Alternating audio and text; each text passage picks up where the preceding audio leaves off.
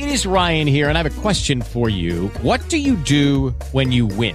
Like, are you a fist pumper, a woohooer, a hand clapper, a high fiver? I kind of like the high five, but if you want to hone in on those winning moves, check out Chumba Casino. At ChumbaCasino.com, choose from hundreds of social casino-style games for your chance to redeem serious cash prizes. There are new game releases weekly, plus free daily bonuses. So don't wait. Start having the most fun ever at ChumbaCasino.com. No purchase necessary. VGW Group. Void where prohibited by law. See terms and conditions. 18 plus. Blog Talk Radio.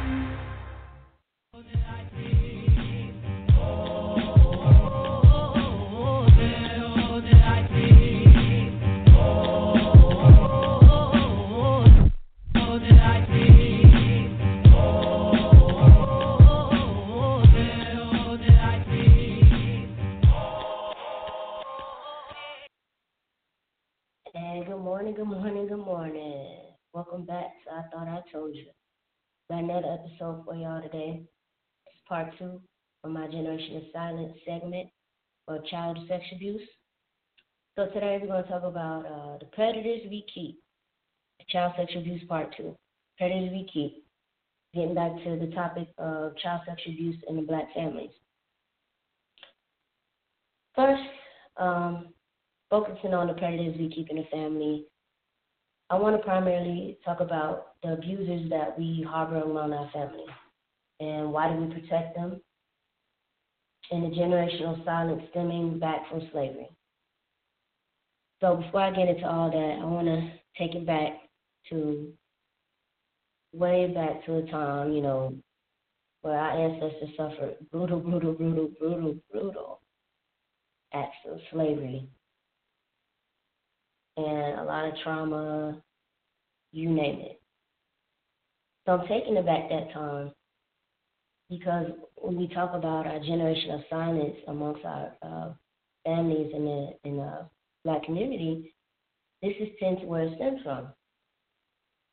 Now, we all know it's not a secret that the slave masters consistently raped, sexually assaulted, and attacked slaves back then, our ancestors back then, especially black women.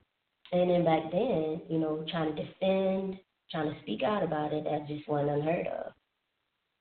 Back then, you getting lashed, you getting sold off. I mean, you even paying with your life. And pretty much, we needed to do anything we could to cope, just to get through life. And with that, we became more submissive. And we began to wear this mask, this front of being strong, and this front of being able to take on anything. And within the parallels of our ancestors' silence, especially when it comes to abuse, and that became our token for our strength. I mean, we're strong people, we're resilient people.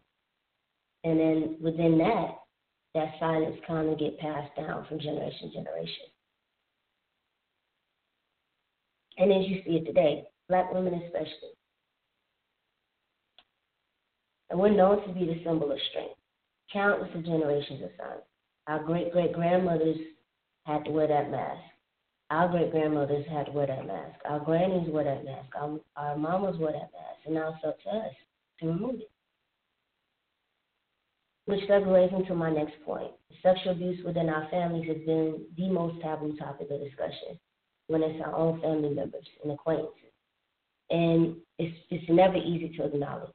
Factually speaking, the predators are our uncles, cousins, brothers, fathers, pastors, church members, deacons, and any other prominent community members, friends of the family.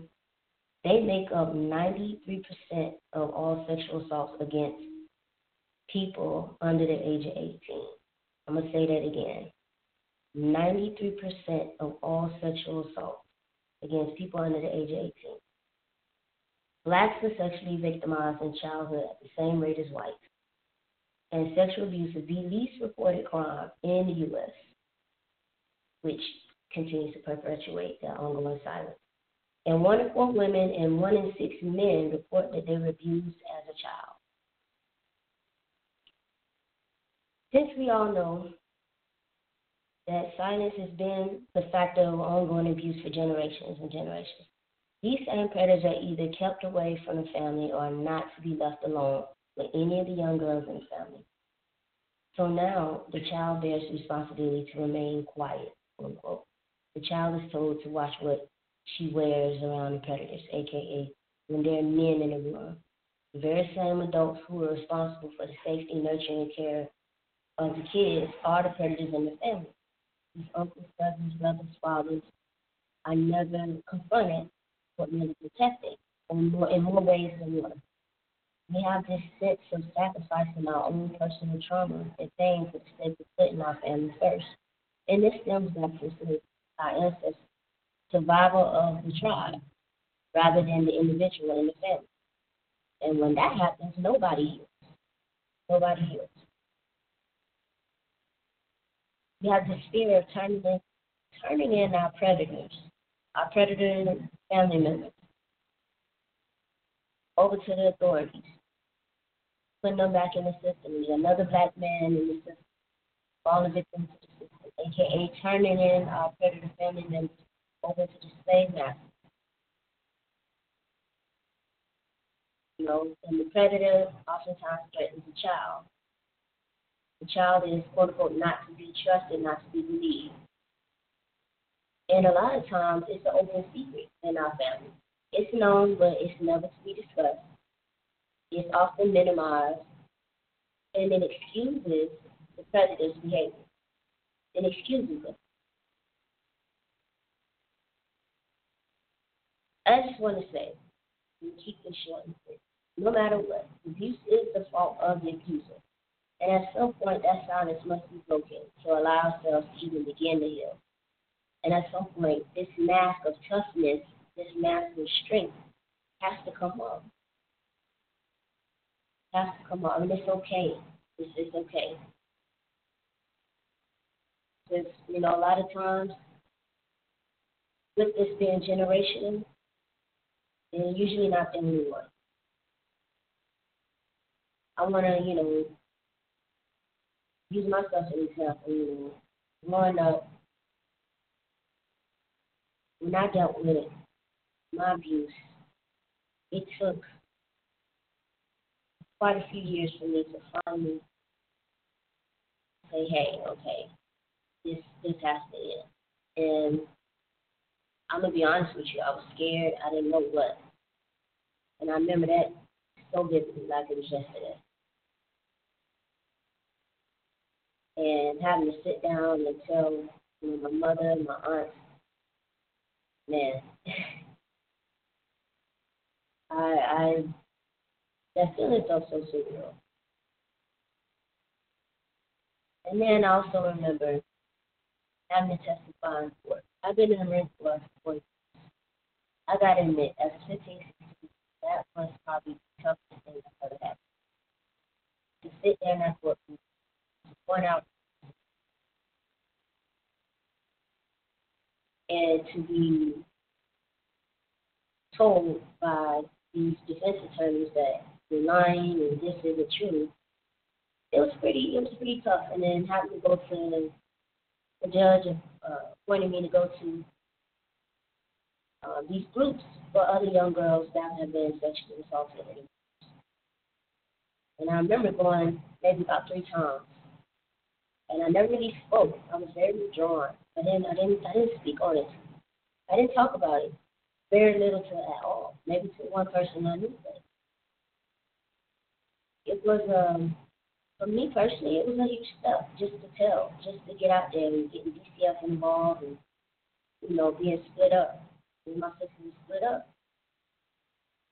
But with that, I wanted to, you know, top off and say, if you or anyone you know is suffering from child abuse, please don't hesitate to speak out. Please don't hesitate to speak out. Seek out those proper channels. There is help out there, and I just wanted to tell y'all, it is okay. You are not alone. You're not alone. And I'm going to keep this episode short and sweet. And with that, I hope y'all enjoy your holiday. Nothing but love and light. Be blessed. Peace. And I'm out of here.